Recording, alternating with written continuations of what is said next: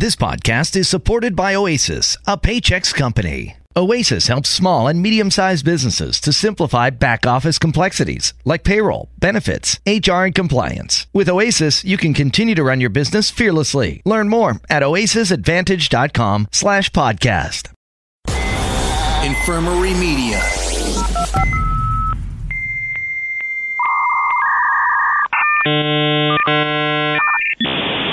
Start. People engaged, stop for dueling decades. The Matrix and Blade versus Bloodsport and Renegade. Strap on that cap, bust out the power glove. Come fight for what you love. Dueling decades. Poop culture, popping pins, dropping hand grenades. Van Halen locked in Mortal Kombat with David Gray. Banner Ballet and Sick, Iron Maiden, GNR. Come fight for what you love. Dueling decades. Broadcasting from the Infirmary Media Studios, it's the adult-only retro game show where the 80s and 90s do battle because it's your history. We just fight for it. Welcome back to Dueling Decades. Let me introduce this week's duelers and the decades they will be fighting for as we get back to tag team action here on our show.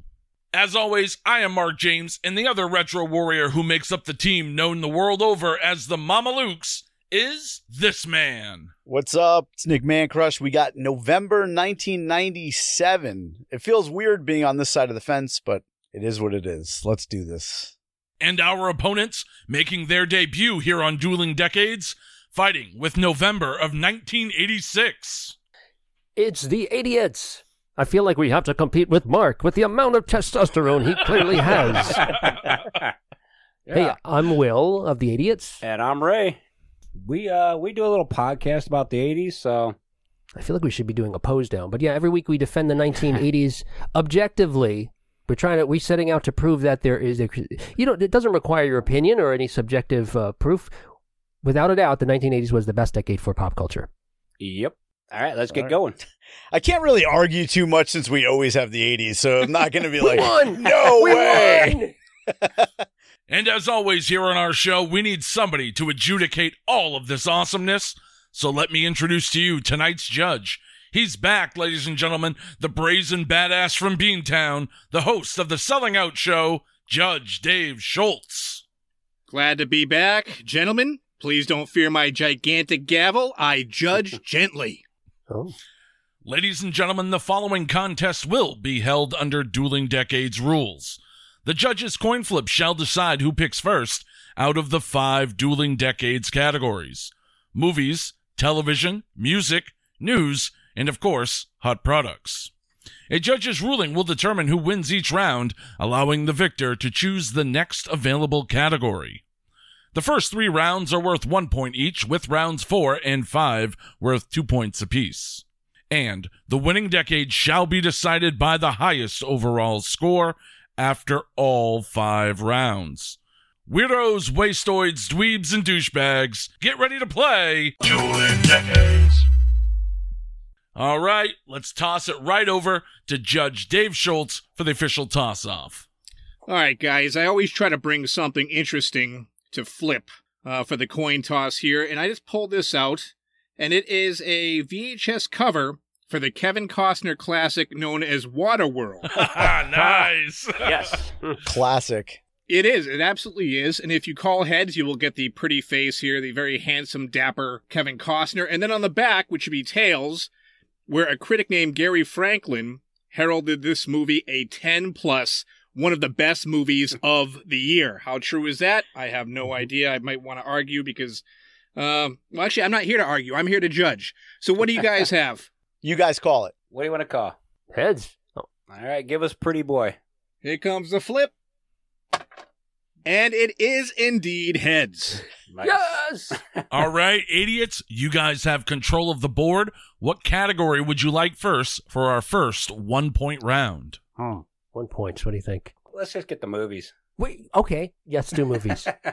See, Ray and I we disagree on the strength of our movies. Because I think they're really strong.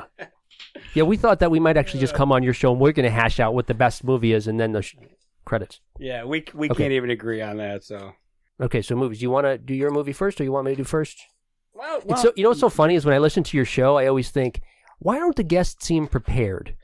Like, how do they not know what category they're going to do first and, who's going to speak first? Ray and I are going to have it nailed down. If you want me to go first, I'll go first. Okay, all sure. right? Yes. November 7th, 1986. A movie about the classic three-way. A girl, a boy, and heroine. Sid and Nancy. Gary Oldman turns himself into Sid Vicious for this movie. You've got the music of the Sex Pistols. You've got Chloe Webb as Nancy, and her voice makes you want to kill yourself.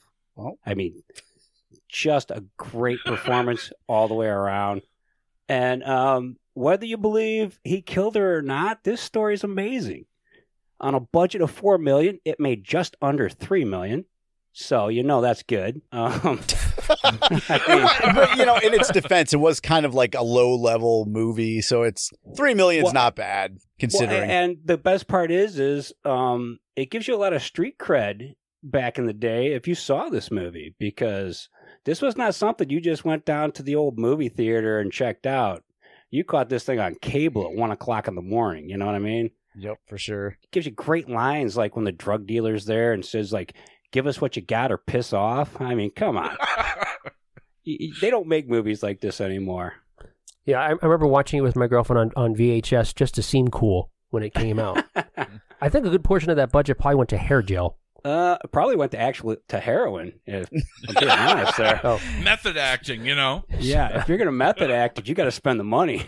I did have that as a pick for a true crime episode over the summer. Nice. And I believe also, just to give you an added, I think that might be Gary Oldman's first starring role. I believe it is, yeah. Yeah, so that's kind of a big deal for that movie. Not trying to give you any points, but it's a good thing. No, but he's absolutely amazing in that movie. If you watch him up against video of Sid, I mean, he nails it. I mean, I think he's on heroin. I mean, he literally just turned himself into that guy. Wow. And it's such a fun movie, though, because if you like tragedy, then it's fun. Which who doesn't like who tragedy? Doesn't love I love horror movies. So for me, this is a real life horror movie. It's amazing. So I'm going with Sid and Nancy for my pick on movies. All right. What do you guys have for your second pick? Okay, so if we go from Sid and Nancy, the smaller art house film, to the opposite end of the spectrum, taking you back to Thanksgiving weekend of November 1986, you've just awoken from your, tryptophan-induced coma, and you're looking for a movie to see. You go to the movie theaters, what's playing? Crocodile Dundee, but you don't see that one. You don't see that. You're sick of that Aussie nonsense. He's been at the top of the box office now for 8 weeks in a row, but is about to be toppled by the newcomer Star Trek IV: The Voyage Home. It's the follow-up to 1984's terrible Star Trek III: The Search for Spock, which is just an awful movie. After Leonard Nimoy was promised more creative control, because he also directed The Search for Spock, he ultimately decided to direct this movie. Having more creative control, he worked with a screenwriter to come up with the story that was more lighthearted, that was environmentally sensitive. It's about having to return to the Earth to be able to save humpback whales at the time when the 80s, when it was one of the many things in the 80s we were terrified would ultimately lead to the demise of mankind.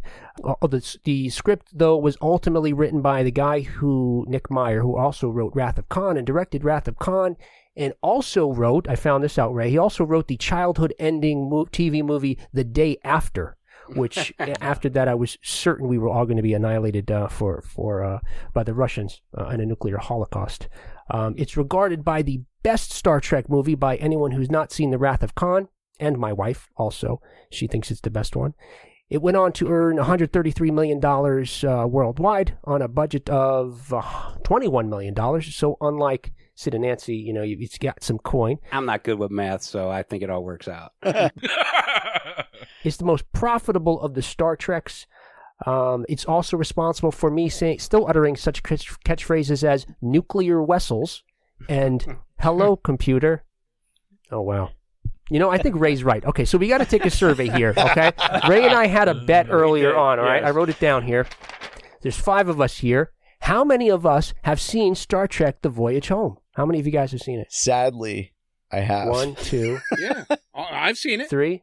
All right, so I have not seen All it. right, split it. So Ray said only 2 people would have seen it, including myself, so 1 other, and I said 4 out of 5. I'm a big fan of it, so Ray, that was a good call, knowing that this would probably be a dud. It wasn't a dud. It wasn't. I It mean, wasn't that. I definitely would have. I would have looked at Crocodile Dundee, man. That movie made like over $200 million or something crazy in '86. It did, although it was ultimately, yes, it was the second highest grossing film, but since it had come out months before, I thought... Oh, okay, all right. Actually, Yeah. now that I think about it, we probably should have just went with a porn movie. I'm That probably would waiting have been for a great somebody to choice. do that. Yes, you got to. What do they say? I thought of it too late. We hadn't seen what Dave looks like and sort of what he drinks and how he lives his life. Now we know to play to the judge, so we should have gone with porn. I've heard Yes. the way they. I've seen this show. I know how they talk. I should have figured this out way sooner. Yeah, I wasn't so sure. In any case, so there you go. Star Trek IV: The Voyage Home. All right, Man Crush, that's over to us for the movies round. You want to kick this one off? Sure, I'll start this one off. All right, guys, my first movie opened November 7th, 1997, and it is a film that it was the first movie, and it is the favorite movie of this director's entire body of work. It's his favorite movie that he's ever done. It spawned a slew of sequels, an animated series, and I got one question for you guys. Would you like to know more? Because, of course, I am talking about 1997's Starship Troopers, directed by Paul Verhoeven. Nice. Yeah, starring Casper Van Dien, Denise Richards, Jake Busey, and, of course, the wonderful Neil Patrick Harris. Just an outstanding movie, and it's something we always talk about on this show is the aftermarket value of a movie. And this movie did not do great in the theaters. It made its money back, but once it hit the home video rental market, and once it hit Showtime, HBO, Cinemax, the movie exploded and became a cultural phenomenon, which led to all those sequels. So that's my first selection, Starship Troopers, released November 7th, 1997. Man Crush, over to you. Hey, just to interject on that, though, but you said it made its money back, but it didn't do well at the box office. It actually did pretty well at the box office, made close to $200 million in the box office. Problem was, they spent close to $200 million to make the movie. So that's kind of why, they didn't really make out. But they did all right. It was, as a matter of fact, the top 10 list I have now from the middle of the month, it was number 1. So It was doing pretty well. Just, they spent too much coin. Yeah, they didn't think that the series would be viable because of how much it made and how much it cost. But once it hits that aftermarket, all that extra revenue started coming in, and they saw that's where the value is. Or in the words of Dino Peppers, cult classic. And head over to our Facebook, facebook.com/Dueling Decades, because that was actually a post today, because that was released, 22 years ago today. So it sure was. Good on them. Even though this will come out in the future. Anyhow, November 1st, 1997. And something Mark and I were talking about before this even started, and I think this happens with a lot of 90s picks that I've noticed, because especially since we do the 80s like almost all the time, 90s are very much love it or hate it. There's no gray area. And I think when you guys said before, and it got me thinking about it, like the 80s are a great decade and it's a great pop culture decade, but I think it is because there's no like one side or the other. There's a lot of gray area. You can kind of like something in the 80s. In the 90s, there's a lot of stuff, and we hear a lot of contestants come on every week, and you're like, oh, that's fucking garbage. Or that's, oh, that's fantastic. There's never like, oh, that was okay. I'd watch that. Cop and a Half is amazing. Like, you know what I mean? It's like, anyhow, November 1st, 1997, we got the very first public showing of this 3-hour epic that had some people doubting that moviegoers would even bother to go see a 3-hour movie, especially since this was the most expensive movie ever created at the time. We're talking about movies. This one actually spent more than Super Troopers, over $200 million in budget. Starship Troopers. Oh, what did I just call it? Super Troopers. Well, it definitely spent more than that. But that's an excellent movie as well. But this ended up being about $312 million in budget if you equate it to 2019. So that's fucking insane. But all that doubt was shattered. An audience of nearly 2,000 screaming fans at the Tokyo International Film Festival lost their damn minds. After the 3-hour epic was over, you had teary-eyed women flooding the aisles. The lights came up, and it confirmed all the positive buzz that was emerging from Hollywood that this ship didn't stop rolling until April of 1998. And when it finally got knocked out at number 1 in the box office slot, and I'm sure I don't have to give you too many more hints for you to realize that this is the James Cameron classic, Titanic. And again, I know it's a love it or hate it, because I probably saw it 3 times on 2 dates with the same girl. Once on my own with my friends. It is what it is. But when you watch it again as an adult, it's a really great movie. I think as a 19-year-old, you're a dick and you're like, this is like just whack. What am I watching? Obviously, it becomes one of the biggest movies of all time. Number 1 money-making movie of all time until 2009's Avatar. And then, of course, Endgame would surpass it years later. Titanic took in $2.1 billion, whereas Endgame, I think, finished up at like $2.7 billion, closer to 3. But it's important for a couple of reasons. You know, you look at Endgame. Endgame opened to 4,622 theaters and 15,000 screens. And then you look at Titanic, and it opened on 2,700 theaters and 5,000 screens. So maybe 2 per, where Endgame you had 3 per. So I don't want to compare the two because they're completely different. But when you're looking at moneymakers, it all kind of began here for this era, and they kind of rode the roller coaster. Because the crazy important thing about this movie, when Titanic earned 70% of its gross from overseas markets, it definitely became like that theatrical catalyst that alerted Hollywood of the dominance of the international marketplace. And they haven't looked back since, because it's obvious with all the other movies. But that's my pick, Titanic. Do we get a 10-second rebuttal or 30-second rebuttal? I was going to say the opposite of what Nick said, that when you're a kid, you think, oh, this is great, or my girlfriend loves it, so I'm into it too. Then when you're an adult, you say, they both could fit on the door. She was a bit of a douchebag. I'm with him with the 19-year-old. You're an asshole. Yeah. Yeah. Quick story on this. I went to a double date with my now wife, her friend, and my friend John. And the two of us were like, what the fuck? And it's already the 3rd time I've seen this movie. And I'm like, I really don't want to watch this. So I'm already miserable. And I know you guys know this part because everybody in the world has seen this movie. It's when the boat starts to capsize. There's a guy that falls off the boat and hits the propeller. The theater is dead silent, and you just hear me and my friend John just start laughing at the top of our lungs. Oh, yeah. And if you don't know what part we're talking about, go back and watch it. And I highly advise that if you're watching on a home theater system, crank up the audio, because you can hear that motherfucker's skull bounce off. You know, there was some Foley artist like smashing a watermelon against the rock or something. Not good enough. Do it again. All right, off to you, Dave. All right, let's see here, guys. As far as 86, I got to say I'm really happy you guys, first off, you're trying to butter up the judge. And I can appreciate that. I'm glad that you see me for who I am, which is basically a big fat schlub who loves to watch porn. So you guys nailed me right off the bat there.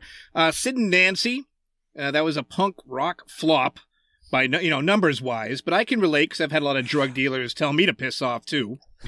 Star Trek 4, The Voyage Home, great movie. Saving the Whales, loved it. The numbers are great on that. I'm glad you brought those to me because that really, the budget, it exceeded its budget tenfold there. That's impressive.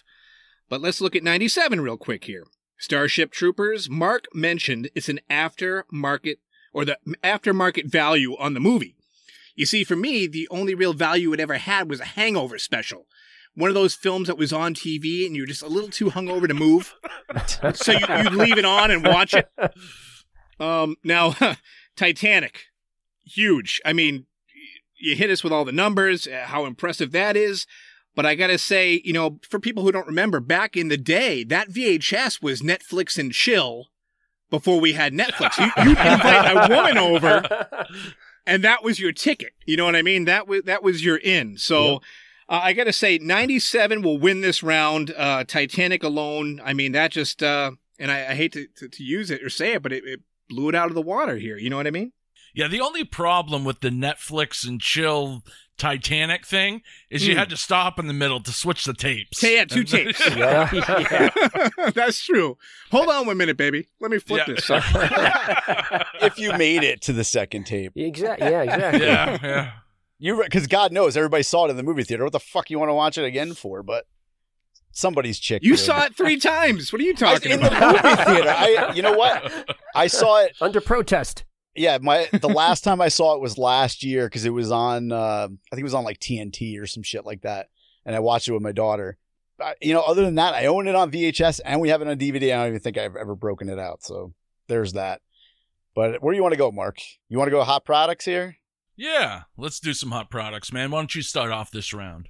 All right. So after 10 years of EA Sports kind of dominating with Madden in the football market, they finally had an opponent that they couldn't overtake immediately because they overtook everybody with football games.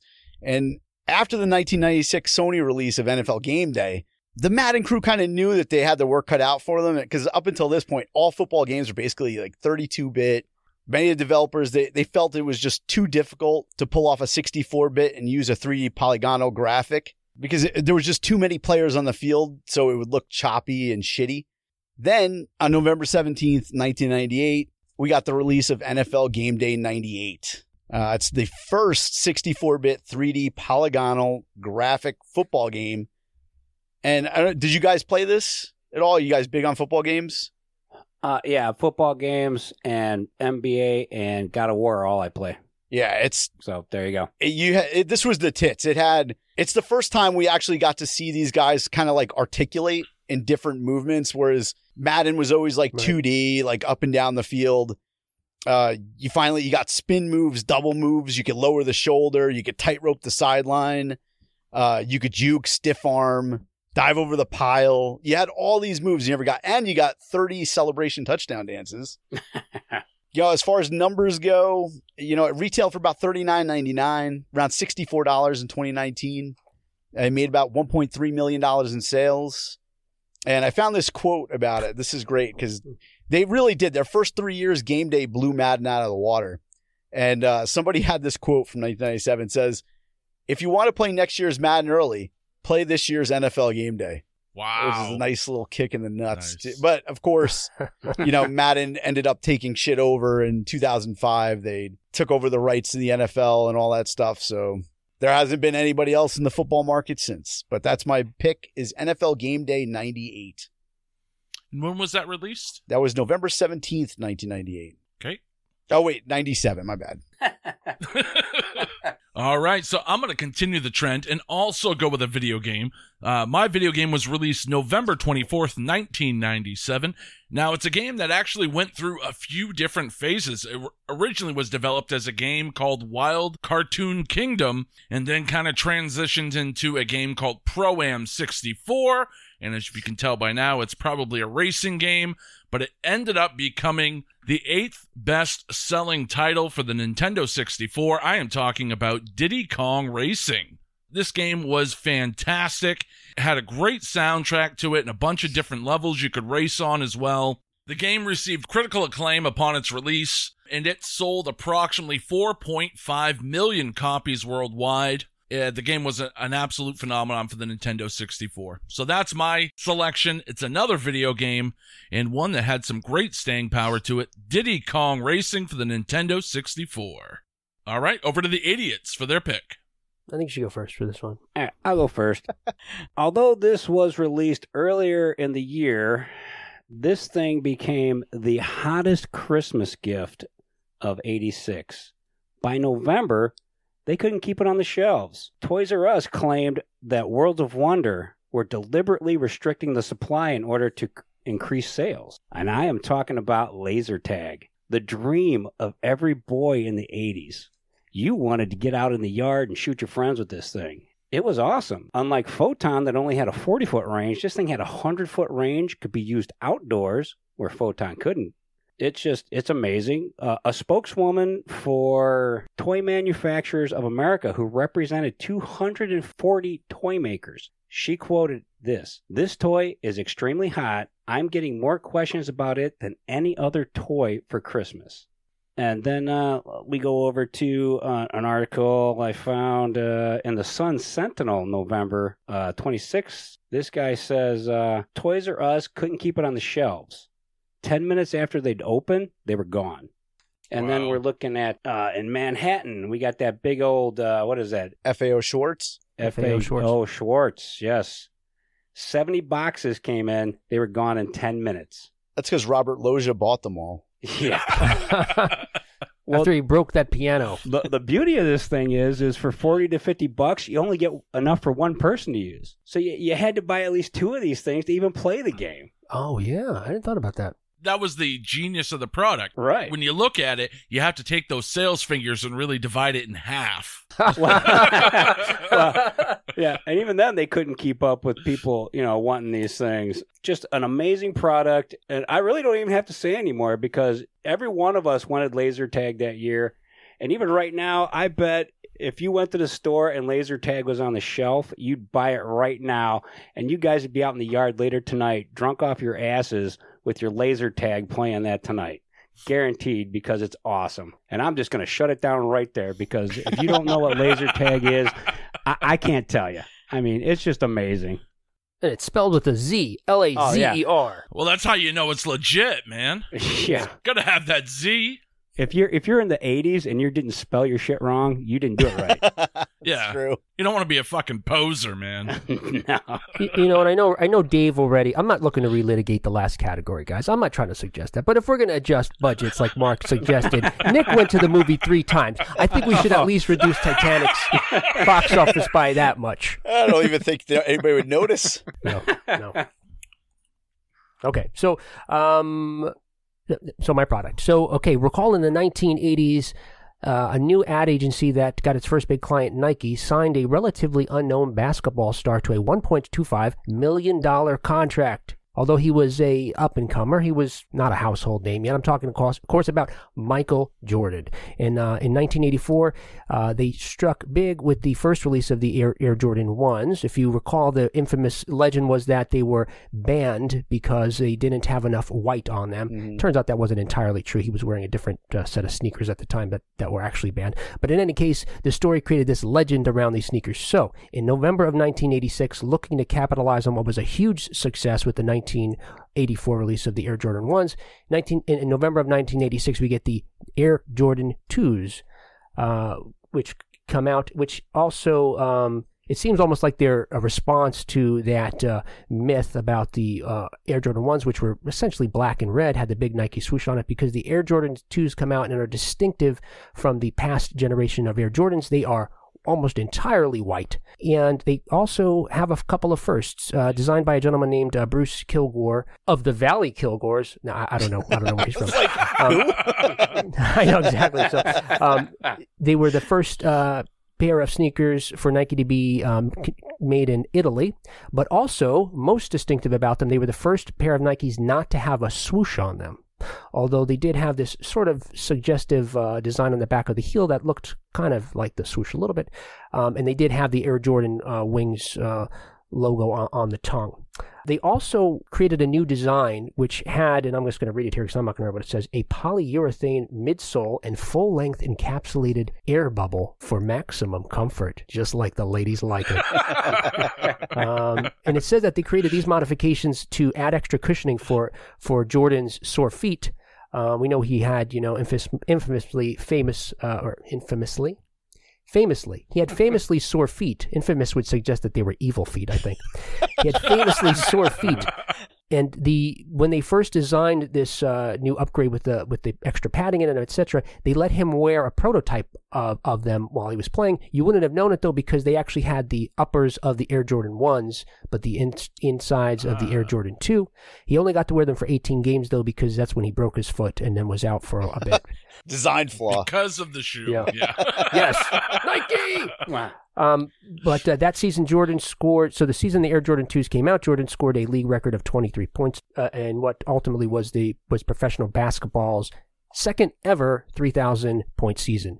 And not knowing anything about sports, I'm hoping that wasn't just gibberish. Well, I will also point out that the originals were $65 and the Jordan 2s were a sweet $100 a pair. That's right. Yeah. Wow.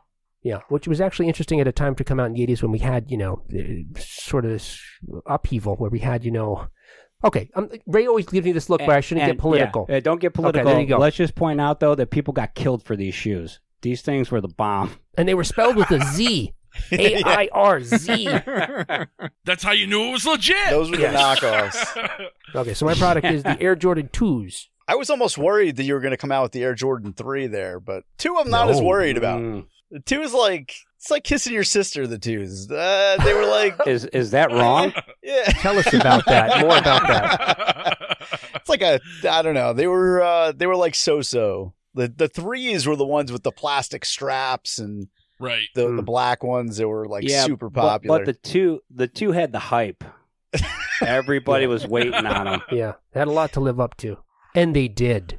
Except for his broken foot. Yeah. Oh, I also forgot to mention they were made of faux lizard skin. Dave, I know how much you want to protect the lizards, Dave, so they didn't kill any lizards to make them. Also, that is number one on my agenda. Protect the lizards. If you're going to wear a shoe with a tuxedo, it's Jordan. I always thought that was Chuck Taylor's, man. No, Jordan replaced them. All right, well, let's see what our judge thinks. Let's toss it over to Judge Dave Schultz for the ruling for round 2. All right, let's see here. 97, you guys hit me with 2 video games, the Diddy Kong and the NFL Game Day 98. I'm not a big video gamer myself. I always play on easy. I never play online because I'm really afraid. I'm really afraid of getting schooled by a millennial high on Tide Pods and K-pop. So I just avoid that entirely. So I'm not a big gamer. 86, you guys really make me sad. And the reason why I'm sad, to explain, is because I grew up kind of poor, Mm-hmm. So I didn't have the official laser tag. I had the cheap one with the stickers. Spelled with an S. Yeah, right, exactly. I wasn't even cool enough to get the Z. So that kind of, that was a bummer. But I mean, laser tag, you're right. Every kid wanted laser tag. I mean, it was a thing. Even when you ran out of batteries for the thing, you'd still run around, pretend like, oh, I shot you. Fall down. No, you didn't. Yes, I did. The Air Jordans, another, I guess, little aside was when I was a kid, I begged my mother for Air Jordans, and they were expensive. They were really pricey. And I bothered her so much, she brought me to the shoe store. I picked out the gaudiest pair I could find, thinking I'm the coolest cat on the block. I go to school the next day. Every kid laughed at me, saying, you had the ugliest pair of Jordans I've ever seen. They might have been made out of lizard skin. I don't know. But still, 86, I mean, these products, I think laser tag was the key here. Actually, and therefore before you guys you go there, Dave, what? I just need a clarification. One thing you mentioned when you brought up the laser tag, you said it wasn't released in November, but it was a hot product for the Christmas area. So, I mean, technically, yes, but I looked it up in several newspapers where it wasn't until November that it actually started flying off the shelves and they couldn't keep it on the shelves. So that's why I picked it. Oh, man. I wasn't going to originally. I was originally going to pick this plastic duck thing with spinny wings, but I figured I'm going to throw caution to the wind and go at laser tag because it was a huge seller in November. We will, however, abide by the rules in the judge's ruling.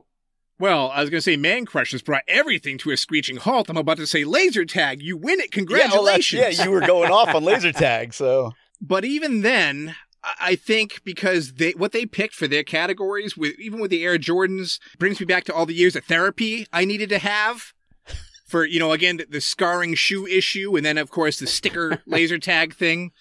And I'm so, boy. And look, one last thing. I'm not trying to relitigate the last category again, but based on what I'm learning here, the Titanic was more popular in March of 1912 than it was in 1997. I don't know. I think it was more popular in 97. Not in late April. By late April 1912, it was not as popular. All right, back to you, Dave.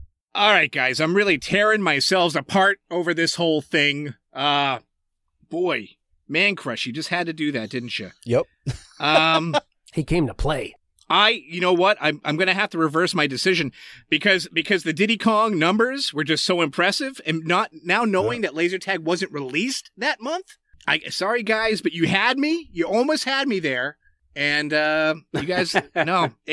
97's going to have to win this one by a official ruling. This is the reason I pointed it out, and we could have went with the first ever electric car. But it was in October that they officially started selling them. So there's always like a big item that you just miss. There are way better items I wanted to use, but I couldn't get them into November. Like, I know the feeling. The clapper.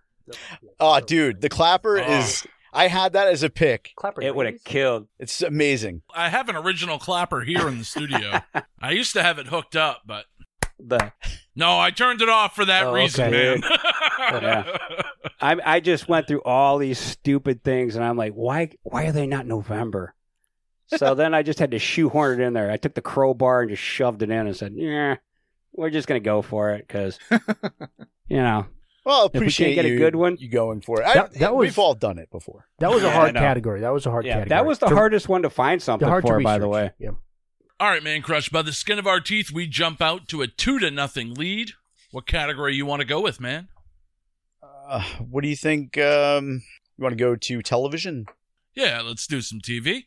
I'd be down for that. Go ahead. You can kick this one off. Alrighty. All right, guys, if you were watching TV November 2nd, 1997, you were probably watching The Wonderful World of Disney. That sounds a little weird, and you're probably asking, well, why? Or I'm not going to watch some old Donald Duck reruns. No, because that night they had a remake. Okay, you're like, this is getting worse. No, trust me, it's getting better, because they had the Rodgers and Hammerstein Cinderella, starring Brandy and Whitney Houston. Now, this is considered to be a groundbreaking film due to its diverse cast. It was the first time an African-American young lady had ever been cast to play Cinderella. It had received critical praise. A BET biographer actually referred to it as a phenomenon, and it broke new ground. It was Brandy Norwood's movie debut and the first time an African-American ever played Cinderella. This version broke viewership records when it debuted with a TV rating of 34.30 million viewers, and it holds the record for the best-selling video for a made-for-TV movie. So that's what I got from my television pick. The remake of Cinderella, starring Whitney Houston and Brandy, that debuted November 2nd, 1997. And you forgot it's still relevant because they just, like a week ago, or maybe it was a couple days ago, it's a week ago once this is released, but they just did a live Little Mermaid the same exact way. Well, that was one of the things about this. It not only was groundbreaking because it had a multicultural cast, it really repopularized this remake musical theme for Disney. They really, after this, the success of this, it kicked off. Like you said, they've done Little Mermaid. You name a Disney franchise, they've adapted it for TV in a musical setting. This was one of the first ones they did, and it was a huge hit. That's why they get the money. All right, Dave. November 9th, 1997. I realize, especially with your first comment when you came in, you're like, oh man, I jumped into the wrong conversation. This is going to be about pro wrestling right here, Dave. So hopefully you're okay with it. All right. So I realize that Dave doesn't like wrestling. We've had this conversation before, but November 9th, 1997. And it's what occurred during the main event, 1997's WWF Survivor Series pay-per-view. And it's something that has gone down in infamy as one of the most debated things to ever occur in professional wrestling. Ray, I think you like professional wrestling because you brought it up a couple times. So you probably know where I'm going and what I'm going to talk about. We all know that wrestling's a work and all the outcomes are predetermined and all that. But in this case, one party wasn't told the correct outcome. Or was he? You know, that's what it kind of boils down to. Yeah. Coming into this main event, you had one of the best wrestlers of all time carrying the strap. It's none other than Bret the Hitman Hart. In the other corner, you had arguably the best worker in the entire industry at the time, Shawn Michaels, Heartbreak Kid. And depending on who you ask, these are probably the two best wrestlers at the time. And aside from these two not liking one another at all, there's a huge story besides this whole thing. Bret was the champ, and he was a couple weeks away from leaving the company to go to WCW, which is a whole other story as well.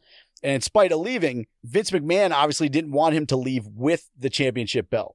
And on the flip side, Bret didn't want to just drop the title to HBK because he felt he was being slighted if he did that with HBK. There was a lot of things like he didn't like the guys in the clique and all this stuff behind the scenes. I'm not going to go into it, but they came to an agreement, Bret and Vince, that he wouldn't drop the belt to HBK at Survivor Series and the match would end in a disqualification and they would let him relinquish the title the next night on Raw or a house show sometime before his contract ended. The other big thing to know about this, we're in the midst of WCW's 83-week dominance of the Monday Night Wars. So Vince is like, he's extra spooked about giving up the belt and having WCW like gloat that they signed the champ and what this can do. It's all TV related. But long story short, HBK ends up winning by slapping on the sharpshooter, which is actually Brett's finishing move. And referee Earl Hebner calls for the bell early, even though this is another thing that Brett has said before, that he spoke to Hebner before, and Hebner like swore in his kids that he wasn't going to get screwed over. So he ends up losing the belt to HBK in his home country with his own move against a guy that he hated. And then this whole melee ensues. Brett ends up spitting in Vince's face. He does the whole WCW with his finger at the screen. And then, of course, after it, do you remember what was the name of the documentary that they were rolling? Something Ghosts, I forget. Oh, man. Wrestling with Shadows. Wrestling with Shadows. That's it. So they're recording this, and they kicked them out of the room, but you could see Vince comes out later. He uppercutted Vince and like knocked Vince out backstage. So all kinds of fucked up shit here happens. It's called the Montreal Screwjob. Was it all an angle? Did he really get screwed? But at the end of the day, the other big thing that this built is it actually built the evil Mr. McMahon character. They would pretty much be the catalyst with Austin, to propel them into the Attitude Era, end up winning the whole Monday Night War. So it's a huge thing. I'm sorry for going on so long because I know, Dave, you don't know anything about this. So I'm trying to give you the backstory, but the Montreal Screwjob. Oh, I know everything about it. Oh, you do? I know all about it. He just heard it. Yeah, sure. But that's what I got. Montreal Screwjob. Nice. This is the year we make mornings sizzle, not fizzle. Let's do McDonald's. Let's start biscuit buttering and sausage sizzling. Let's do eggs and all our favorites. Let's get brewing and premium roast sipping. Let's make a resolution to wake up breakfast. Right now, get a sausage biscuit with egg for just $2 and any size McCafe premium roast coffee for $1. Prices and participation may vary. Cannot be combined with any other offer or combo meal. All right, let's toss it over to the idiots. What do you guys have for your television selections? This was a hard one, too, I thought. Yeah, this was tough, too. Hard to research and hard to find some big standouts. But I'd like to go first, if I may, just as a response to Mark's TV presentation there. I have something. Sure, Cinderella. Right. Groundbreaking. Love it. In fact, I actually went to high school with the actor who played the prince, who was a friend of mine in high school. Another breakthrough. But let me take you back to November 30th, 1986, the Disney Channel. If you're watching the Disney Channel on November 30th, 1986, do you know what happens? I have no idea. What happened? It goes off the air. Right. It actually goes off the air briefly because the 18-hour-a-day premium channel signs off one last time. And the next day, December 1st, it becomes a 24-hour network. So, but for that happening, you don't even get what happens in 1997 or whatever year you're projecting at this point. Cinderella never happens. That's a pipe dream. But launching, as you know, the Disney Channel, when it first started in the early 80s, it was just it wasn't a channel that went 24 hours a day. It had different programming for families and adults. They tried relaunching some of the shows that were popular on Disney in the early days, including the Mickey Mouse Club, et cetera, et cetera. What I thought was interesting about this was when they decided to go 24 hours, this article that I found from November of 86, they quote some statistics for backing this, including that, they say that by expanding their airtime, they're hoping that it will allow them to reach a different audience, which, makes sense. But they also, and part of that they say is because America's labor force works other hours than regular daytime hours. Which, again, that makes perfect sense, except I thought this was surprising that they had pointed out that more than 1/3 of their subscribers don't have children. Yeah, they're called pedophiles. Yeah, that's what I was thinking. So it was a little... So it goes 24 hours to reach the pedophile audience. Oh, God, we're all laughing. And the short eyes ward of the prison. That's what's playing there. So, and one last thing. So, again, but for them making this change and them developing this new network, we wouldn't have had the likes of future stars, including Christina Aguilera, as you know, Ryan Gosling, Kerry Russell, Britney Spears, Justin Timberlake, and so on. Mm-hmm, mm-hmm. And I'm going to go with Family Ties. November, you have episodes 6 and 7, which are called Mrs. Wrong, Part 1 and Part 2. So Nick, who is the everyman, which I like to refer to him as, because Alex is the Republican who most of us aren't like, and the parents are hippies, and none of us are hippies. Speak for yourself. Yeah. Yeah. Well, Look behind Mark. He's got all this Grateful Dead memorabilia. I thought that was Manson. Behind him. But anyways, in this episode, they're getting ready to elope, and then eventually they do elope. And by the way, you also have Elise Keaton, who's the original MILF, by the way. I mean, hell yeah. I don't know what the judge thinks about this, but I'm pretty sure he would have hit that the second he could have. But actually, hold on. I got a question for you. So Mallory married Nick? Well, they eloped. They were going to go get married. They get all the way to the church, and Alex comes breaking in, but it's not their wedding. He breaks up. But then they decide not to get married. And this is where the episodes get awesome. At the very end of it, they're all there, and it's the huggy, kissy moment. And the other bride from the wedding is knocking on the door because she's got a date with Alex. That's what makes this the best. But the whole point of it is Mallory and Nick are all of us. We're in the middle between the Republicans and the Democrats. And that's what makes this show great, because I think she's the key to the whole show. She's super hot. Nick's an idiot like all of us. And that's what we all want, right? Yeah. We're all just Nick, and we want our Mallory. So I think this is perfect. And this is again, you got to remember, this is what we're talking about, like the originator of that block of Thursday programming that was the beginning of must see TV in the 1980s. It was during sweeps, so you had this two-parter with a cliffhanger that again was something that was reminiscent of that era. And then in November 20th, they follow that up with My Brother's Keeper, where poor Skippy, the butt of every goddamn joke on this show, tries to join a fraternity. And Alex finds out, because it's the fraternity he hooked him up with, that they're going to make him the butt of jokes yet again. Yeah, and that's Alex's job. Come on. Yeah, right. So he actually fixes it so he can go back to being the butt of his joke. So you got 3 great episodes of Family Ties in November. It's season 5. They brought that kid on, but he's hardly in those. He's only there to make stupid jokes about how stupid Nick is, so... once again, I will point out that Mallory and Elise are super hot, so... Back then when we were, younger, that got your shit going. So I'm gonna go with Family Ties for this one. Solid pick. I can't argue with that. I'm a huge Family Ties fan. I wish those parents were my parents someday. Yeah, so. No shit. Remember when Nick was in My Demon Lover? Yes. Oh yeah, right. Oh man. What was that guy's name? His name is not Nick, obviously. No, I don't remember offhand. Oh my god. I'm going to remember it like in 20 minutes. We're in the last round. So let's just move on. Yeah, you're going to be in the middle of a sentence and you're just going to spit it out. I will. I totally will. All right, let's hear what Judge Dave Schultz has to say about the television round. Weird rounds, guys. We went from me getting burned on laser tag. Just really weird. Nick, I love Nick from Family Ties, so he made art out of garbage. Yep. Scott Valentine. What? Scott Valentine. You just pulled that off your head? Yeah. Scott Valentine, yes. Right. Wow, you win points for that round for them, just by bringing that up out of the blue. All right, so let's look at 97, the Cinderella remake. That is, again, historic with the African-American cast. The Montreal Screwjob sounds like it belongs in the Urban Dictionary. And it was basically a really long story about a disgruntled employee. Pretty much. Over a belt. Yeah. Was Coco Beware at that Survivor Series?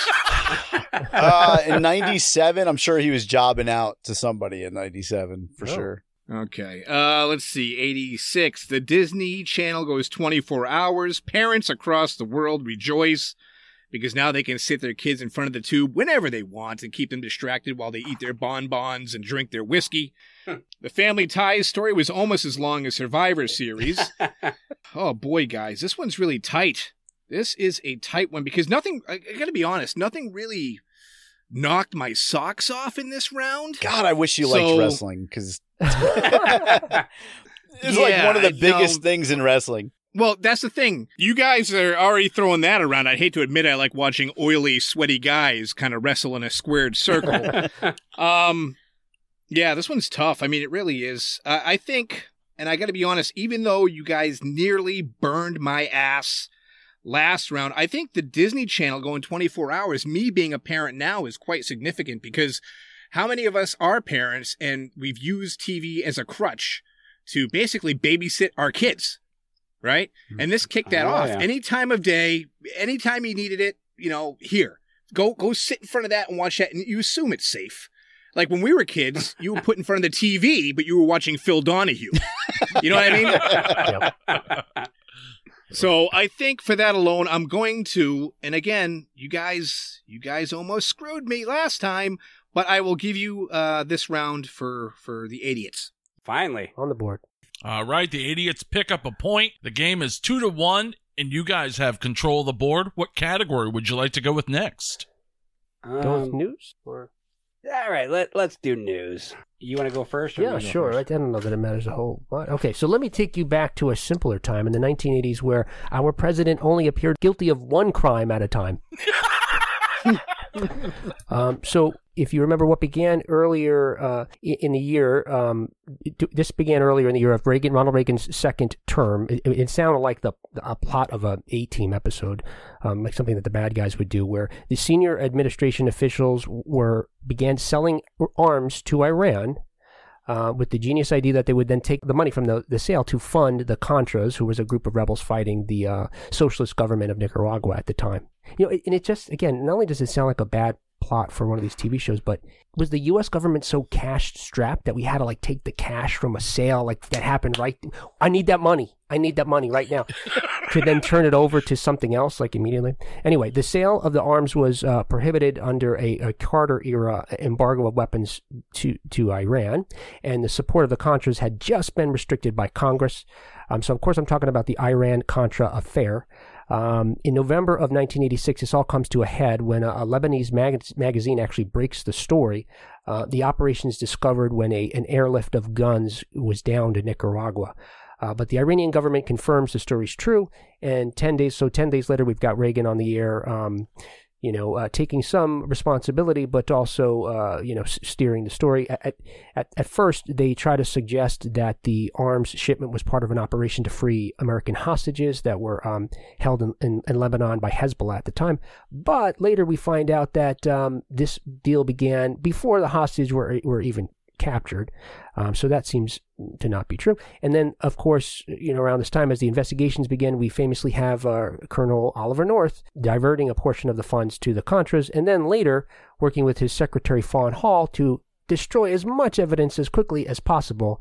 In fact, the legend I found online was that they had stuffed so many top secret documents into the paper shredder that this shredder stopped working at one point. In any case, none of the investigations into what happened, including Reagan's appointed Tower Commission, found evidence that Reagan knew the extent of these programs.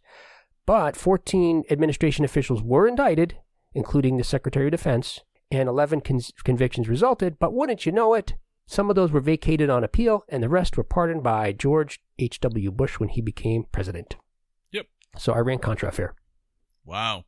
Yeah, that whole thing is absolutely crazy. I can't believe the U.S. government was involved in Contra weapons. I mean, I love the laser. The spread gun was amazing. Wow. All right, well, if you like that and you like violence, then I'm taking you back to November 22nd, 1986. We're going to go take a little trip back to the Las Vegas Hilton in Paradise, Nevada.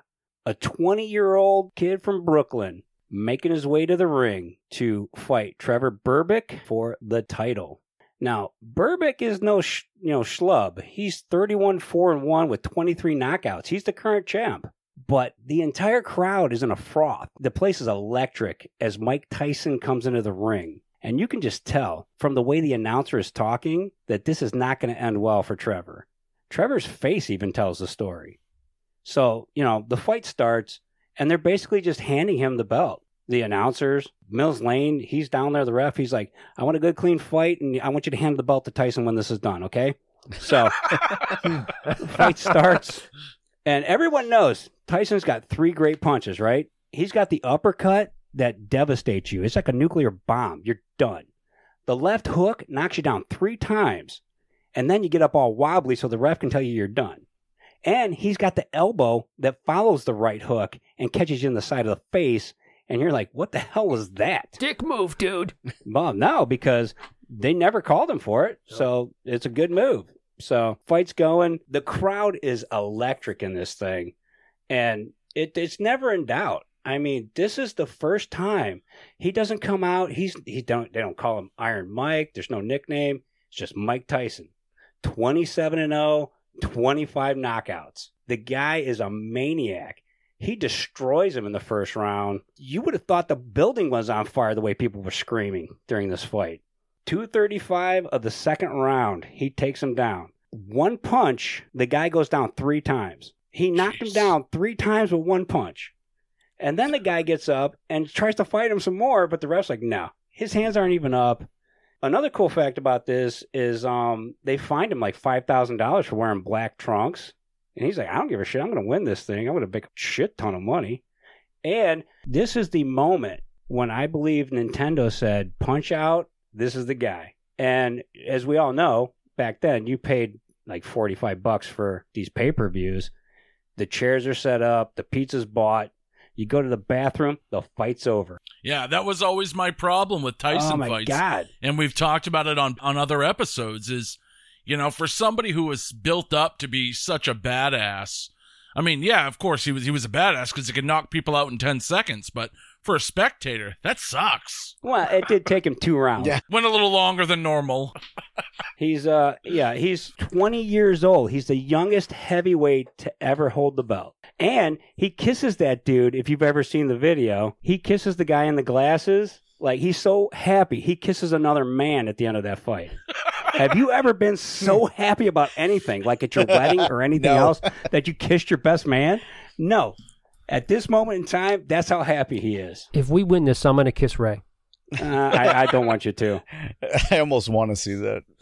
Yeah, I don't want that. We got to do what we got to do, Ray. Like I said, man, Trevor Berbick was no schlub in this fight, man. I think he's the last guy to ever fight Muhammad Ali and win. I mean, he's 30-something. He's like 32 years old when this fight takes place. So I think this is for, news. I think this was huge because this started a whole just frothy mess in boxing because this is where Don King comes into the picture and just 80s boxing scene is the last great boxing scene. That I can agree with for sure. Yeah. The best was Tyson would come out in those Umbros. It was like black Umbros and a freaking no socks, cutout towel. Yeah, long socks. Yeah, he's got no socks at all, man. He's just wearing black shoes, black shorts, and he's got the towel with the big hole cut in it. He's coming down, and you can just tell by the look on his face. He's like, I'm going to destroy someone tonight. I'm going to eat the children. Oh, God. Or his ear, either way. Yeah, I'm going to bite ears. And you could just tell that he was just so angry. So I'm going with Tyson for that one, yeah.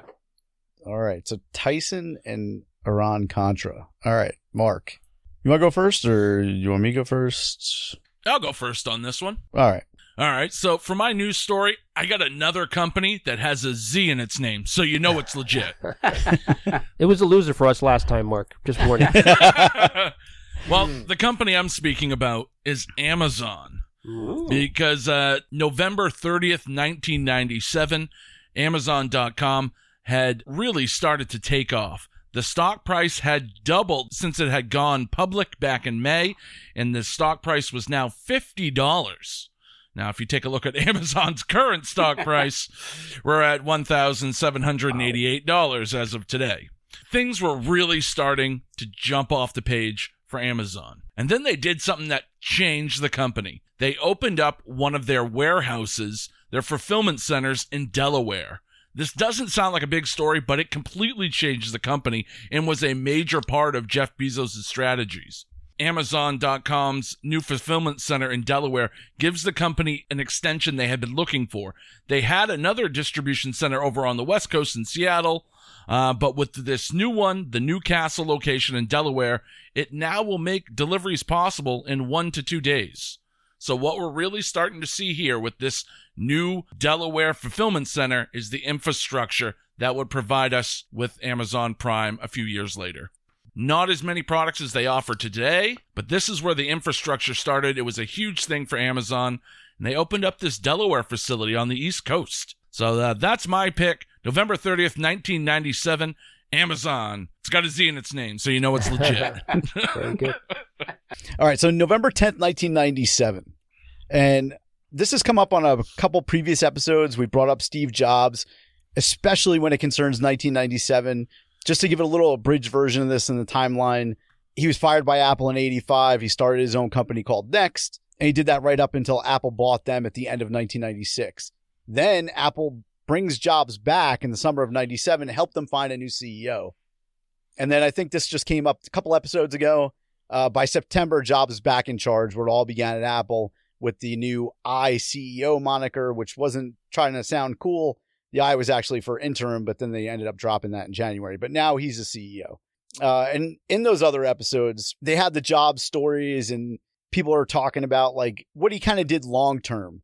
Well, what I'm going to do in this one is tell you what he did short term. And one of the first things he did when he came back, because the company was a complete shit show in the 90s, especially in the mid 90s, up to the point where he came back. So this is his first big announcement since returning to the company on November 10th, 1997. He had one of these keynotes, and he came out with 4 big things that they're going to do.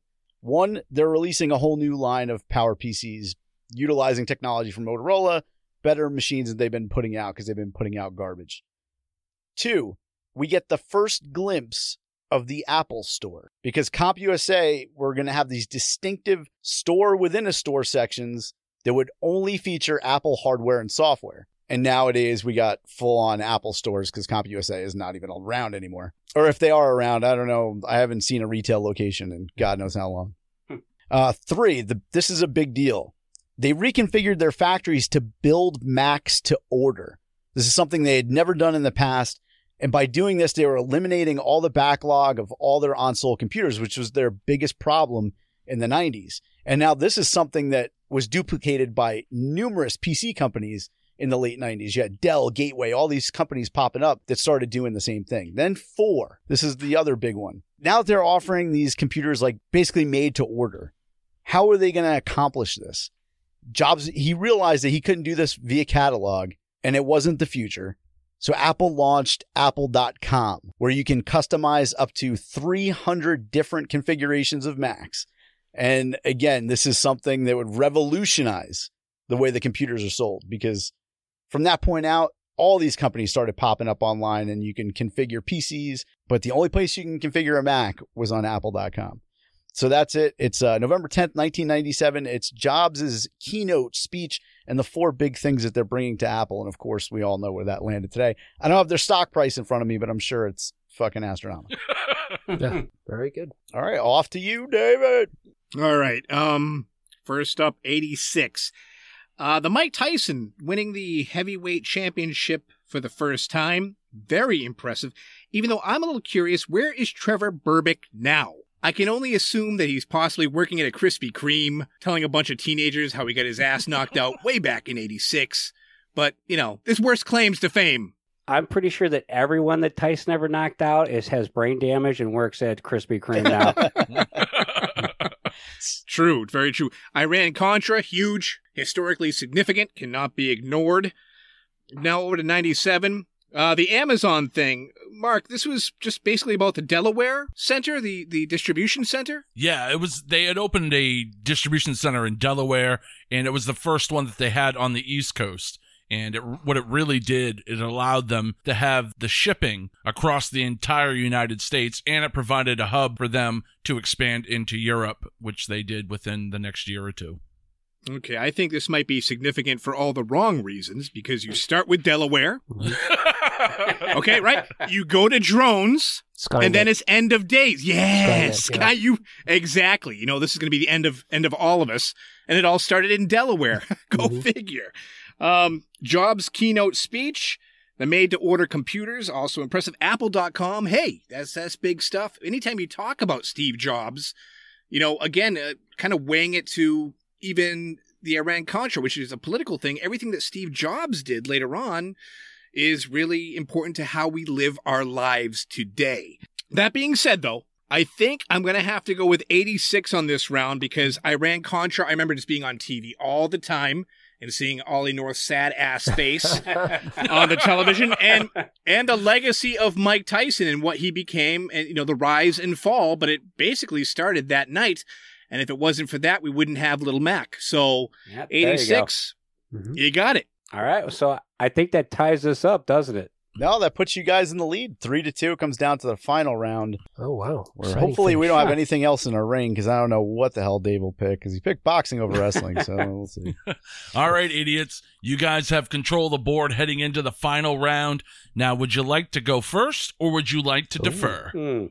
Let's just go first. Oh, okay. I think we're strong on this one, so let's go first. I'm gonna do mine though. Okay. First. Yep.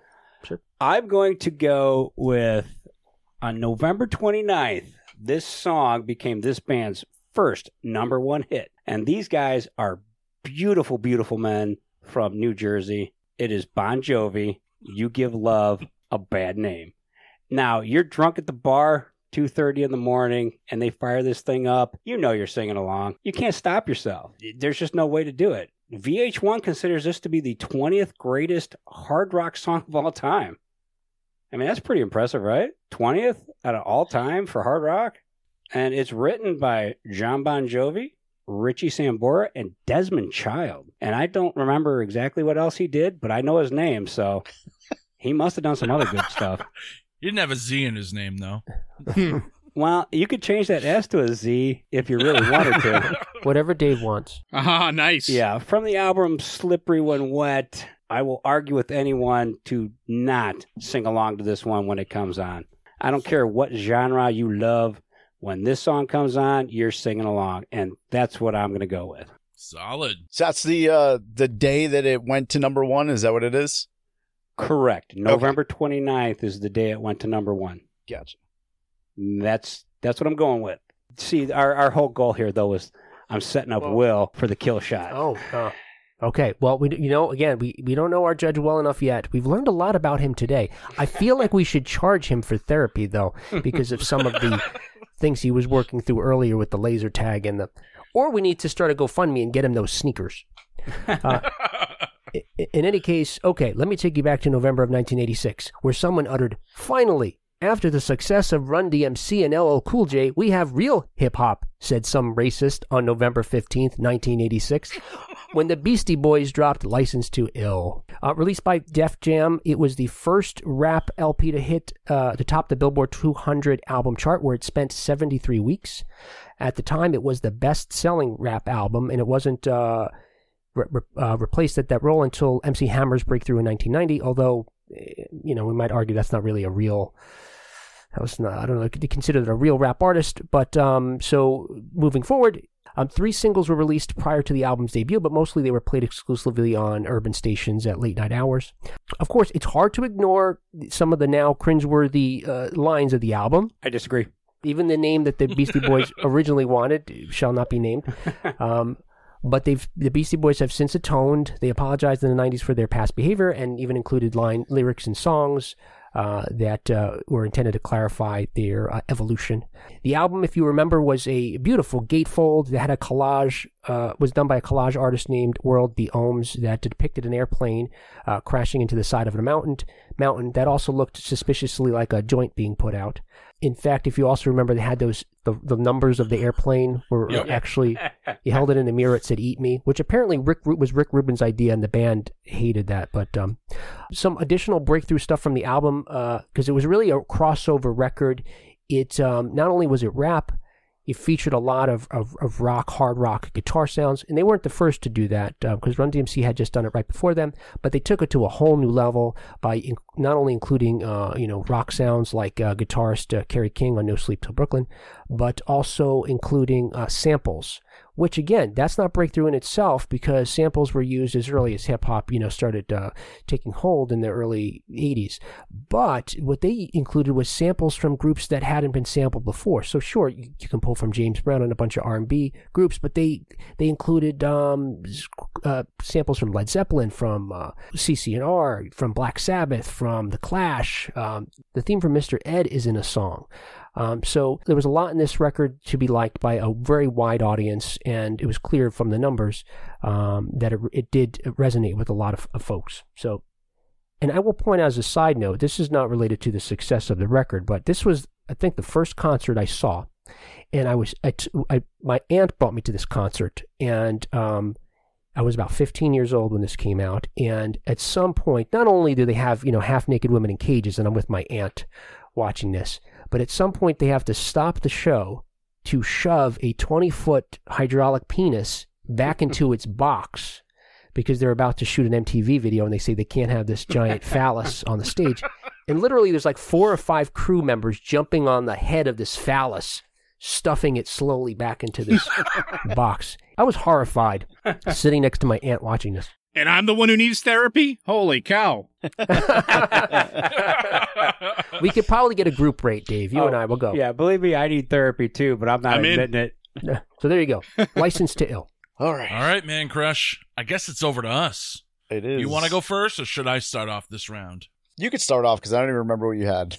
All right, guys. Since you don't remember what I have, you guys don't know what I have, we're going to play a little game. I'm just going to give you the accolades of my music selection, see if you guys can figure it out. This album debuted at #1 on the Billboard Top Country Albums charts, and it stayed there for 50 non-consecutive weeks.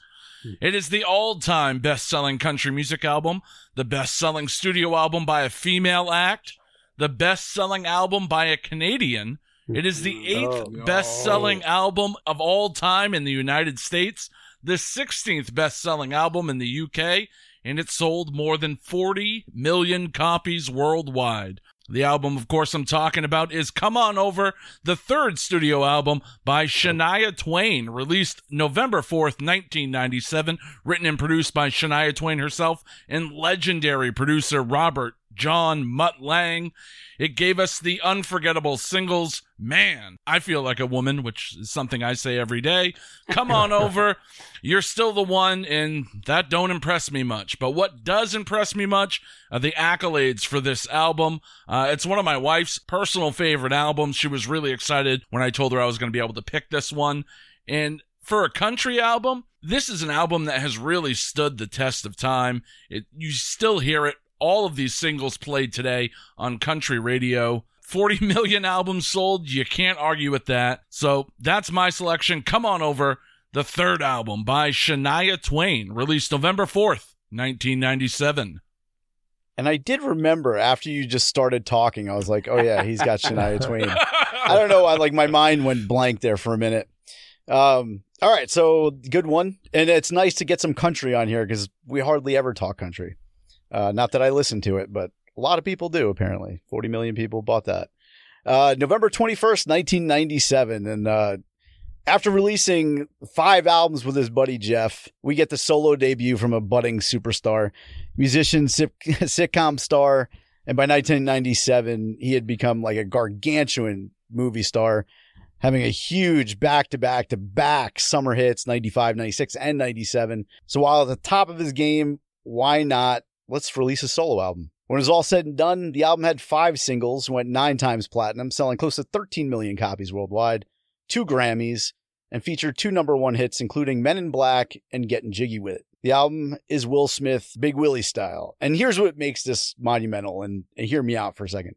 This legitimately solidifies Will Smith as the pop culture poster boy of the 90s. He came in as a rapper. He moved on to becoming one of the premier leading men for 6 seasons in Fresh Prince, and he could have went on for more, but he stopped because he became a movie star. 3 straight years, blockbusters, Bad Boys, Independence Day, Men in Black. And then he puts this album out in 97 just to be like, oh yeah, remember, I can also rap. And then won 2 Grammys in the process, which just cemented him not as the prince, but as the king of 90s pop culture. So that's what I have. It is Will Smith, Big Willie style, November 21st, 1997. Off to David Schultz. All right. Let's look at 86 first.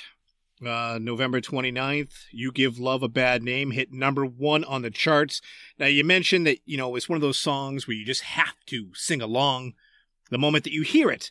But I can, in fact, stop myself from singing along. No, I said when you're drunk. Oh, okay. Well, I'm commonly drunk as well. So even then, that's, there we go. We can throw that out the window. And plus I have no luscious locks, so hairspray need not apply.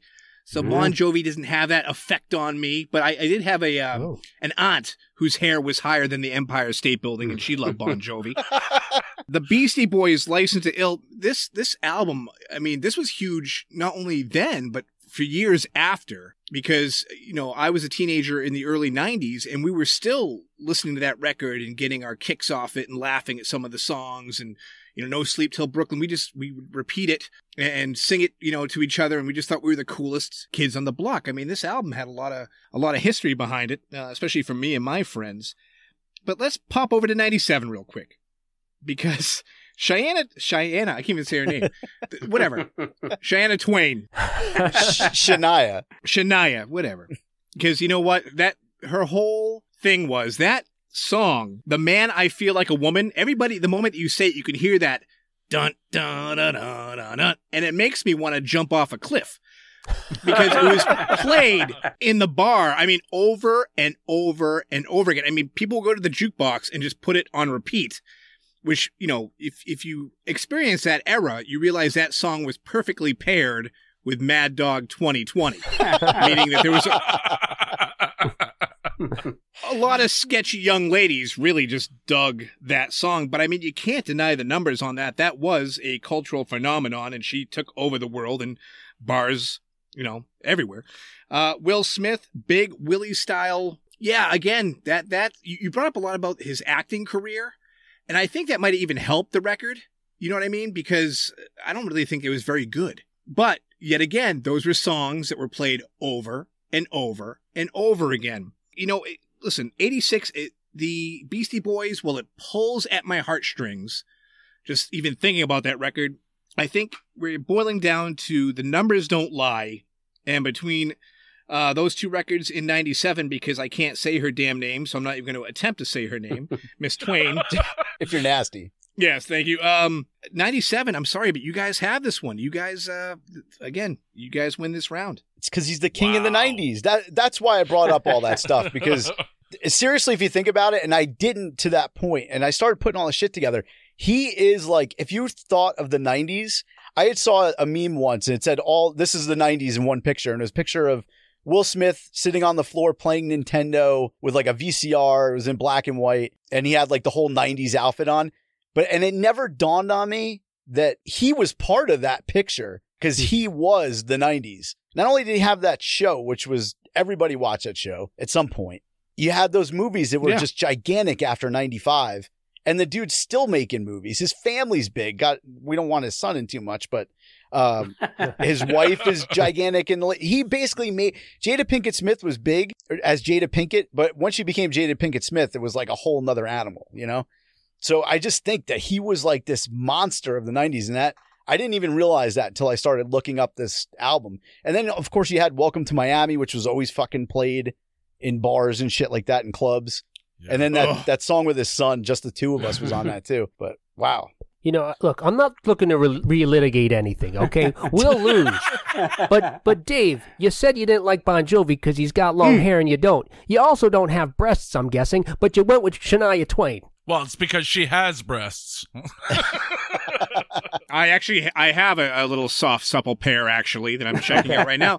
But I think, you know what? You guys could redeem yourselves if you did do the GoFundMe to buy me the Nikes. Maybe we can come back and revisit this loss later and kind of switch it around, you know? I will tell you this, Dave. I grew up in the same boat that you were in. I didn't get no laser tag or no Jordans, so I feel for you, man. It's because your boat didn't have a Z in its name. My boat didn't have no oars. We have a Z. All right, Man Crush. Looks like we pulled out a victory here by the skin of our teeth. I can't believe the Mamalukes win another one. I want to thank the Idiots for giving us an awesome fight. You guys did a great job tonight.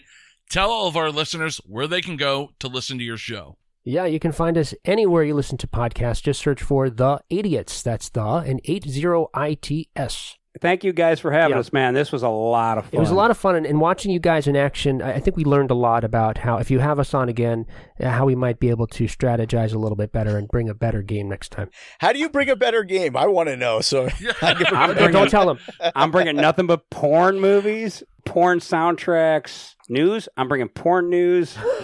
So it's all going to be just porn. It's funny. We've talked about this, and we talked about having a show on Pornhub, like just, taking it and like instead of posting it on our feed, just taking it and posting it on Pornhub, and the entire show will be about porn from 2 separate years. Oh, nice. That might happen one day. If it does, Oh, I got to judge that. yeah. I will call you guys. And speaking of judges, we got Judge Dave Schultz back once again. Dave, tell people where they can listen to Selling Out. You can find us on infirmary.org, all your favorite, I think they call them podcatchers, right? Which sounds terrible. It sounds like an STD. But all the pod apps everywhere out there. On the socials, at Selling Out Show. Your Twitter, your Instagram, because we're hip like tight rolling your jeans. We're down with the kids. And our most recent episode, we did a saucy expose on Howard the Duck that is not to be missed. Wow. So make sure, everybody, you go check that out as soon as humanly possible. And while you're at it, head on over to duelingdecades.com, where you guys can check out all of our past episodes, just in case you've missed one, which I know you haven't, because you guys are all caught up. And while you're there, you're also going to see our audio trivia right there in our RSS feed. You can play along with that if you head over to facebook.com/duelingdecades, where we have trivia going every day. We got our audio trivia a few times a week. And then over the whole course of the week, of course, we have our culmination trivia. That means you can earn points to climb the Dueling Decades leaderboards and have bragging rights as the greatest retro warrior in the land. So until next time, duelers, we're going to bid you a peace, love, light, and a joy. Have a grateful week, everyone. Infirmary Media. This is the year we make mornings sizzle, not fizzle. Let's do McDonald's. Let's start biscuit buttering and sausage sizzling. Let's do eggs and all our favorites. Let's get brewing and premium roast sipping. Let's make a resolution to wake up breakfast. Right now, get a sausage biscuit with egg for just $2 and any size McCafe premium roast coffee for $1. Prices and participation may vary. Cannot be combined with any other offer or combo meal.